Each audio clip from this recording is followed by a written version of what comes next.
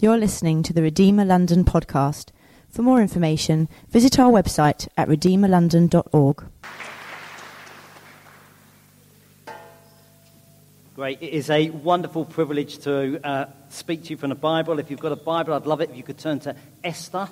Esther is a book in the Old Testament. This is a true story. It happened 2,500 years ago in a place called Susa, which is the capital of Persia. This Jewish girl becomes queen. She wins a competition. The previous queen has been sacked because she disobeys her husband, Haman. And if you've been coming for the last 4 weeks, you know as soon as I say that word, you should be booing. He's the prime minister. He's a bad man. And he gets permission from the king to destroy all the Jews. Mordecai is Esther's uncle. He's a good man. You'd all be going, yay. He works at the city gate in admin. And Haman so hates him that he plans to hang him. Now, we can sometimes miss some of the nuances of the Bible because we read it just from today. The reality is this one chapter we're going to look at is considered the most comedy, irony chapter of the whole Bible. Suddenly think. So I got some pictures here which I thought might try and help us make it. On the road to success, there are no shortcuts. If you look at that, you think that lorry has made a terrible mistake, hasn't it? You think that is irony. That is the kind of thing that would happen in this chapter. We can look at the next one. No worries. There's something, that boat is in trouble, wouldn't you say? You'd look at that and think, man, that's irony. The next one. Yeah, the school sign is spelt wrong, in case you didn't quite pick that one up. Here they are, painting a sign outside on the road, and they've spelt school wrong. I mean, how ironic is that? That's where you go to learn. What's the next one? Thank you for driving carefully, and there's a car in the hedge. So many of you say, oh, that's what irony looks like. I don't know if I've got any more. This is on Baker Street, the underground. There's Sherlock Holmes. He's on the tile on the wall, and there's the sign, no smoking. How ironic is that? Everybody knows Sherlock Holmes was smoking. I think it's the last one. Psychic fair cancelled due to unforeseen circumstances. I thought that to me just seems a bit ironic, doesn't it? Why on earth would it be cancelled? Because now, when you got to Esther 6, you'd have been thinking, how ironic.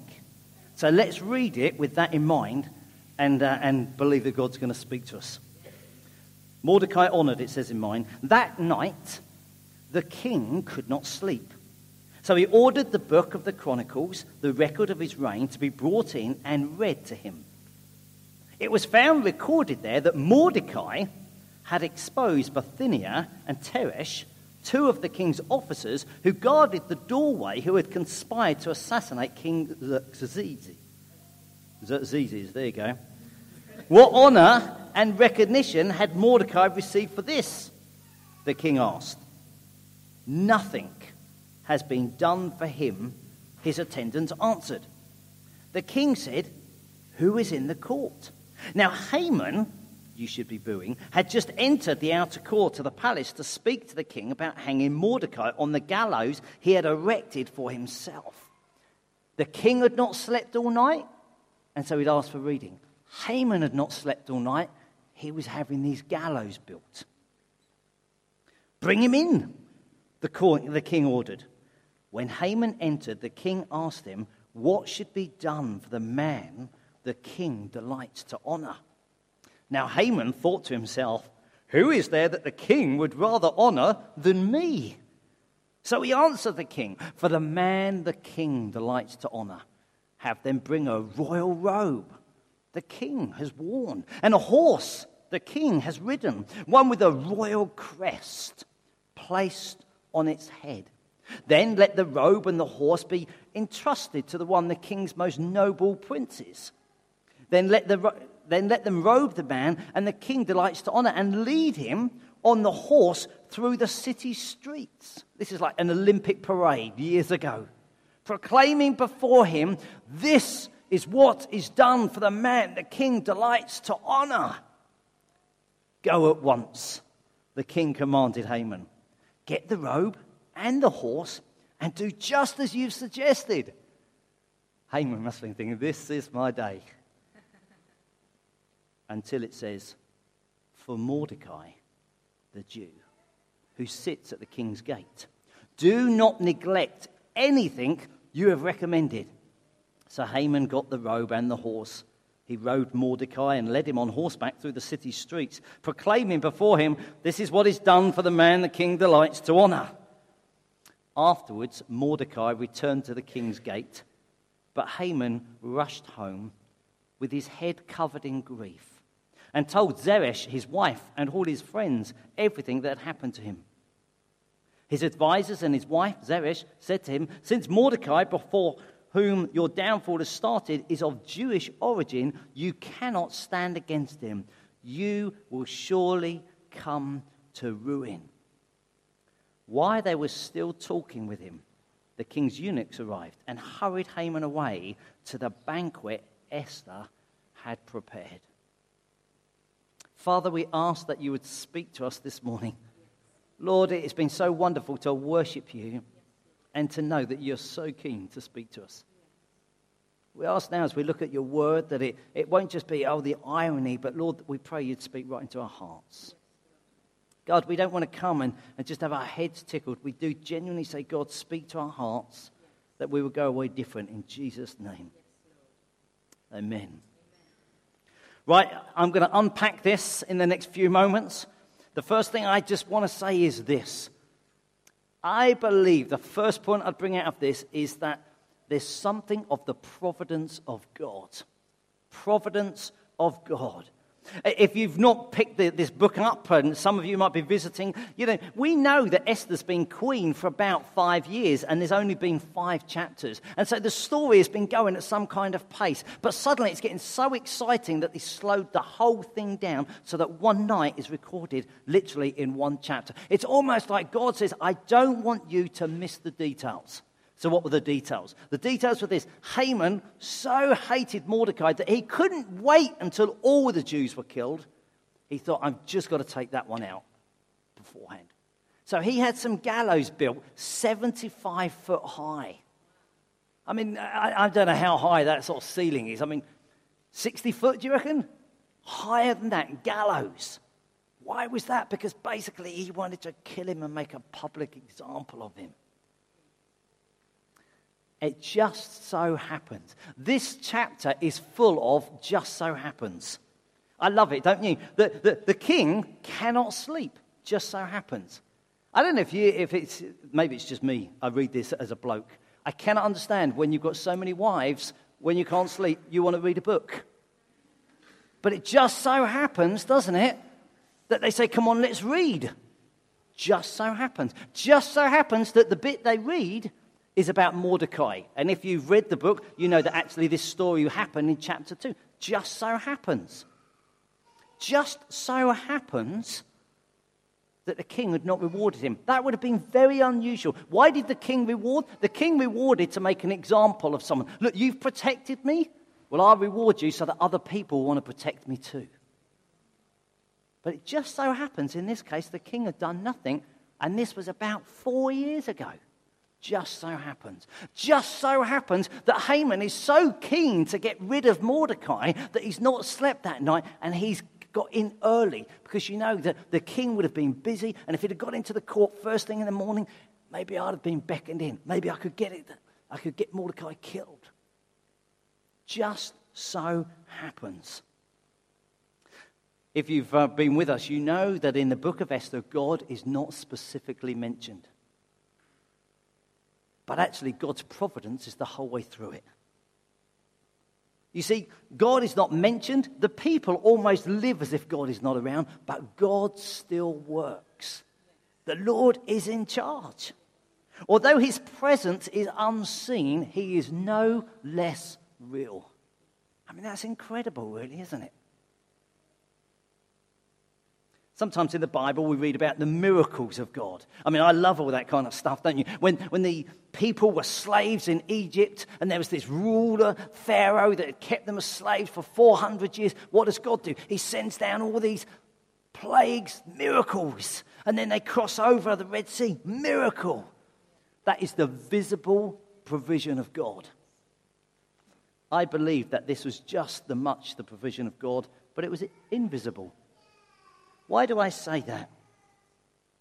You see, my Bible says the king could not sleep. But another Bible that I read said this: the Lord took sleep from the king that night. It's fascinating, isn't it? Because what it's really saying is that God was at work. And the king thought, oh, I can't sleep. Oh, go and read me a book. And suddenly the whole book turns on this one chapter. But actually, if we really read it, it's like the Lord took sleep from the king that night. What are the incidences that are happening in your life? Do you think, oh, it's just so happened? God is in charge. We believe that, don't we? Sometimes I think the danger is that we get up and we pray to God first thing in the morning and then we live like fatalists throughout the rest of the day. Oh, what will be, will be. We walk by faith. Who knows? Just so happens you met that person. Just so happens that we've had the A-level results have been out this week, haven't they? I applied to go to a place to university, and when they heard that I was coming, they shut down the whole course. This is a totally true story. I turned down Avery Hill College, where I was going to train to be a teacher, and I wanted to go to Portsmouth. The reason I wanted to go to Portsmouth is because they had a windsurfing club, nothing to do with the course, and I'd always fancied learning to windsurf. I took a year out, served God for the year, and in my year out, they shut down the whole course. So I applied to go back to Avery Hill, and I went to Avery Hill. Just so happens, that's where I met my wife. Yeah. For her or for me, we can talk about that one later, you know what I'm saying? Just so happens, there's God's in charge. Do we believe that? It says in Acts, doesn't it, exact times and places where we live. I believe that. I believe that if you look at the book of Esther, even in the seemingly mundane, seemingly ordinary, God's at work. I think that's true right the way through the Bible, isn't it? Teenage girl gives birth in Bethlehem. God is working through the ordinary to save his people. Boy grows up as a carpenter, dies on a cross. It's almost like, oh, just this ordinary thing, but the providence of God was there every step of the way. I don't know everything that's going on in your life now, but I do believe that actually God is involved. Assume it. Maybe you didn't quite get the grades you wanted this week. God is in charge. Maybe you think, I didn't quite get that promotion I thought. God is in charge. We've got to look at the Bible and think, actually, God is in charge. You cannot look at the life of Esther and think, God isn't there. He is. I've gone for 3 P's this week, trying to make it easy for you. First one, providence. Second one, pride. Not the nicest one. I've got another point. Stick with me. Haman is an example of pride. Self-glorification, self-love, self-help, self-actualization, call it what you like, it was basically pride. Despite the fact, or maybe even because he was the prime minister at the time, he cannot help thinking about himself. This can be quite sobering, really, can't it? When it's asked what should be done for the man the king wants to honor, he can't think beyond himself. He didn't stop to think, who might that person be? He didn't even have the sort of sense to say to the king, who are you talking about? He just assumed it was himself. He didn't ask for land. He didn't ask for money. He probably had plenty. He wanted recognition.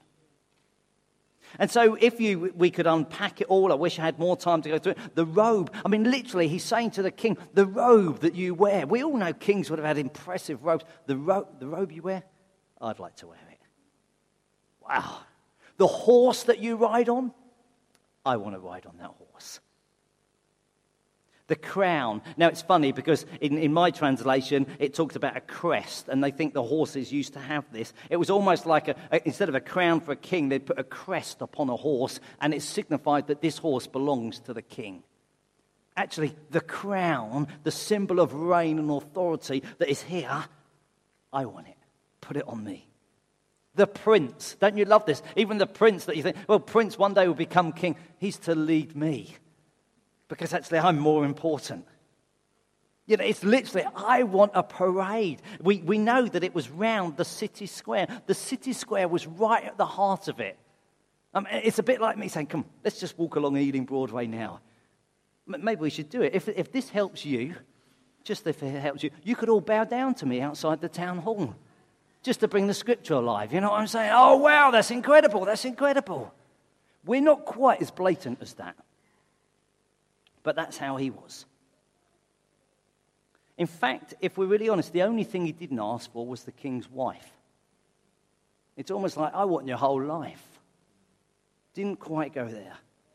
Haman wants to be king. In fact, the robe, the horse, the crown, the prince, the parade is probably a succession symbol. He's fundamentally saying, I want to be you. I'm top dog. I'm prime minister now. In fact, some commentators even reckon that the two guys that I told you about that Mordecai exposed possibly worked for him.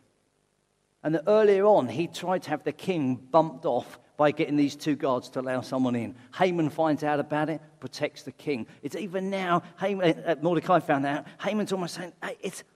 Now, in some respect, you think, golly, how proud can you get? Until I hold a mirror up and think, what about myself? In some respect, we think his pride is almost funny until we discover that it's fatal.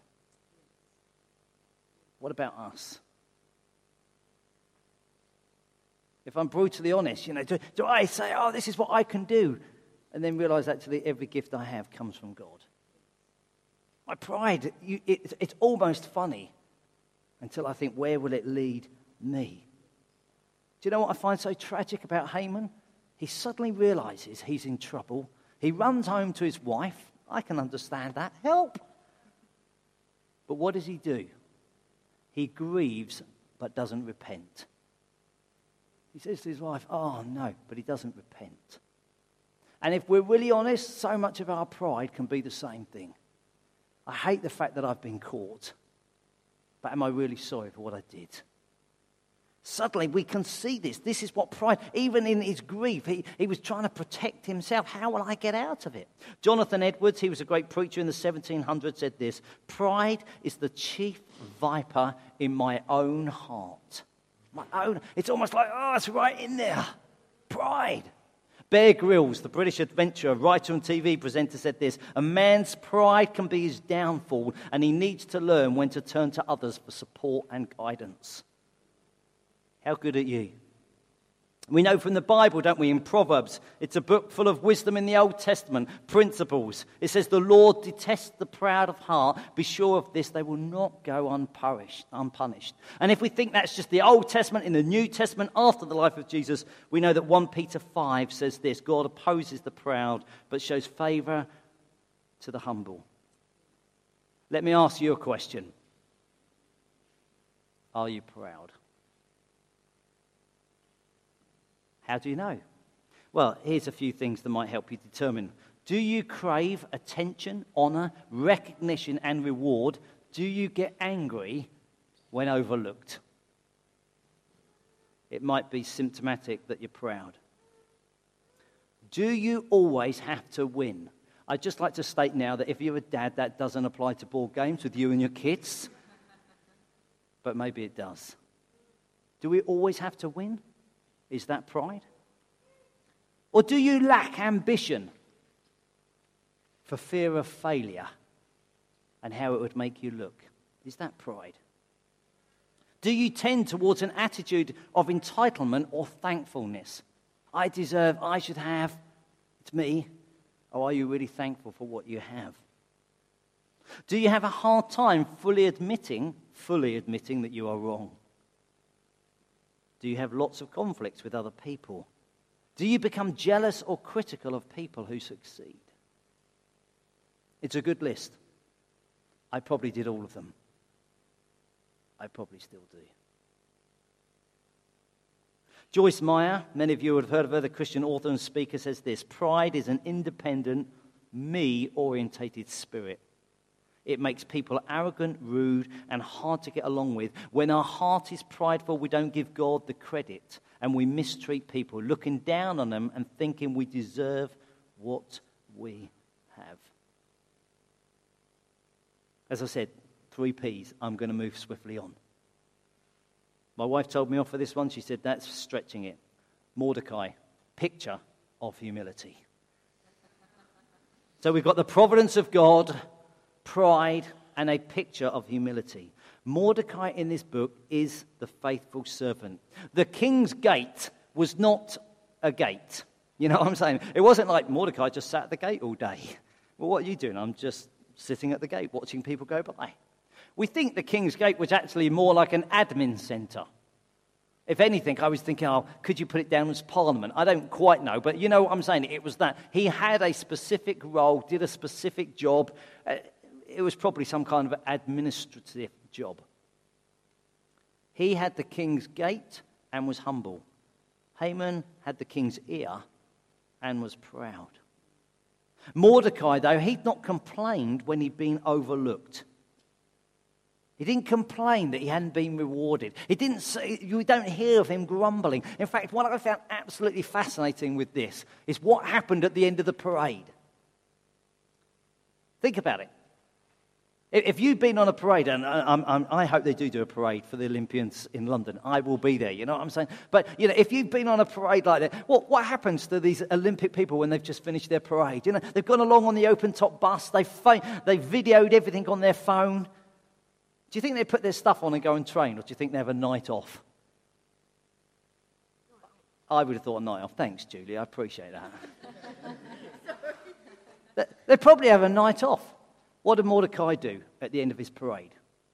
It tells us. He goes straight back to work. So afterwards, Mordecai is back at the city gate. He wasn't proud. He didn't get caught up in himself. He didn't take the afternoon off. Did you think the robe was my colour? In fact, I think we should have done 2 laps of the gate. No, he wasn't like that at all. Mordecai thought, I'll go straight back to work. There is a true picture of humility. C.S. Lewis, the British novelist, poet, and academic, said this: the essence of gospel humility is not thinking more of myself or thinking less of myself. It is thinking of myself less. That's a challenge for us, isn't it? Michelle Obama, American lawyer, writer, and the First Lady, says this: we learned about gratitude and humility.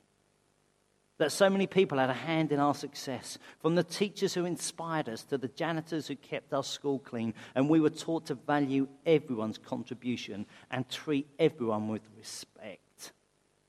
A sign of humility. It's fascinating, isn't it? And this is the irony of the whole chapter. What Haman desired, Mordecai deserved. So Haman was proud and was grabbing, but actually it was intended for Mordecai. Surely we can think of no other example than Jesus Christ, who really is the true humble one. We think so often of Mordecai, but actually we think, surely, if we had to think someone in the Bible that's truly humble, we would think of Jesus. When Paul wrote to the church in Philippi, he used these words, Philippians chapter 2. In your relationships with one another, have the same mindset as Christ Jesus, who, being in very nature God, did not consider equality with God something to be used to his own advantage. Grasped is what we used to say. Rather, he made himself nothing, taking the very nature of a servant, being made in human likeness. And being found in appearance as a man, he humbled himself by becoming obedient to death, even death on a cross. Therefore, God exalted him to the highest place and gave him the name that is above every name, that at the name of Jesus every knee should bow in heaven and on earth and under the earth, and every tongue acknowledge that Jesus Christ is Lord, to the glory of God the Father. So if I really had to look at this, I think, wow, there's a wonderful picture of the providence of God. There's a wonderful challenge of actually not being proud, There's a wonderful portrait of humility. Jesus is just incredible. I think of Jesus compared to Mordecai. I think actually it's even more so if you think of Jesus compared to Haman. Haman wanted to be the man that the king delighted to honor. We know that Jesus is the man that our King in heaven delights to honor. He's exalted him. We know that Haman wanted to wear the king's robes. We know that Jesus was prepared to be stripped of his robes so that we can be forgiven. We know that Haman wanted to have this crown upon the horse to almost signify his royalty. We know that Jesus endured a cross of thorns, a crown of thorns. He wore that for us. We know that Haman never repented of his sin. We know Jesus had no sin to repent of. We know that Haman plotted to kill all God's people. We know that Jesus died to save all of God's people. We know that Haman craved public honor. We know that Jesus accepted public shame. We know that Haman wouldn't forgive one man, Mordecai, for one thing. You won't bow down. We know that Jesus Christ will forgive you of everything if you come and say sorry. I mean, it's incredible, isn't it? We know that Haman had planned to crucify, hang on the gallows, Mordecai the next day. And yet we know that Jesus Christ was crucified for his enemies. We know that Haman exalted himself and gets humbled. Whereas we know that Jesus Christ humbled himself and God exalts him. Doesn't it make you look at this chapter and you just think, oh, wow. If I'm brutally honest, I sometimes think I can be more like Haman than Mordecai. And then it makes me appreciate the greatness of Jesus even more. Oh, Jesus, that you would do that for me? Doesn't it blow your minds?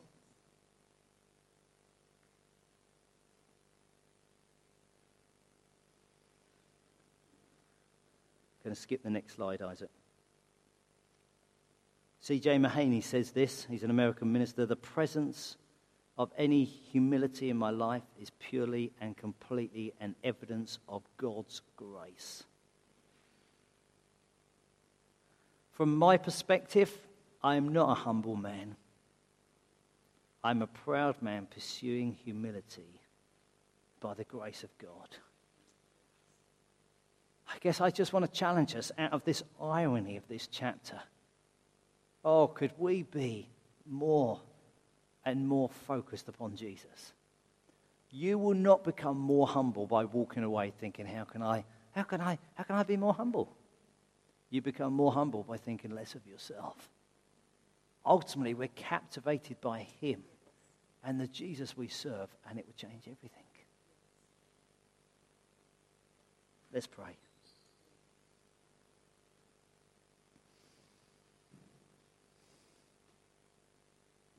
Jesus, when we stop and look at you, we feel like we lose our breath.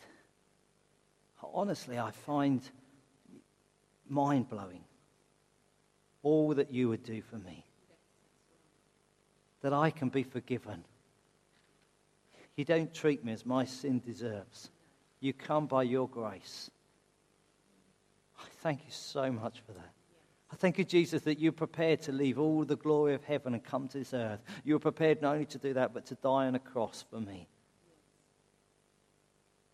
Jesus, I do want to be one who comes and fixes my gaze upon you today and every day. You know when I can find it, we can find it, a challenge to get proud, things we've done well. I pray every day we keep our eyes firmly fixed upon you for your glory. Amen.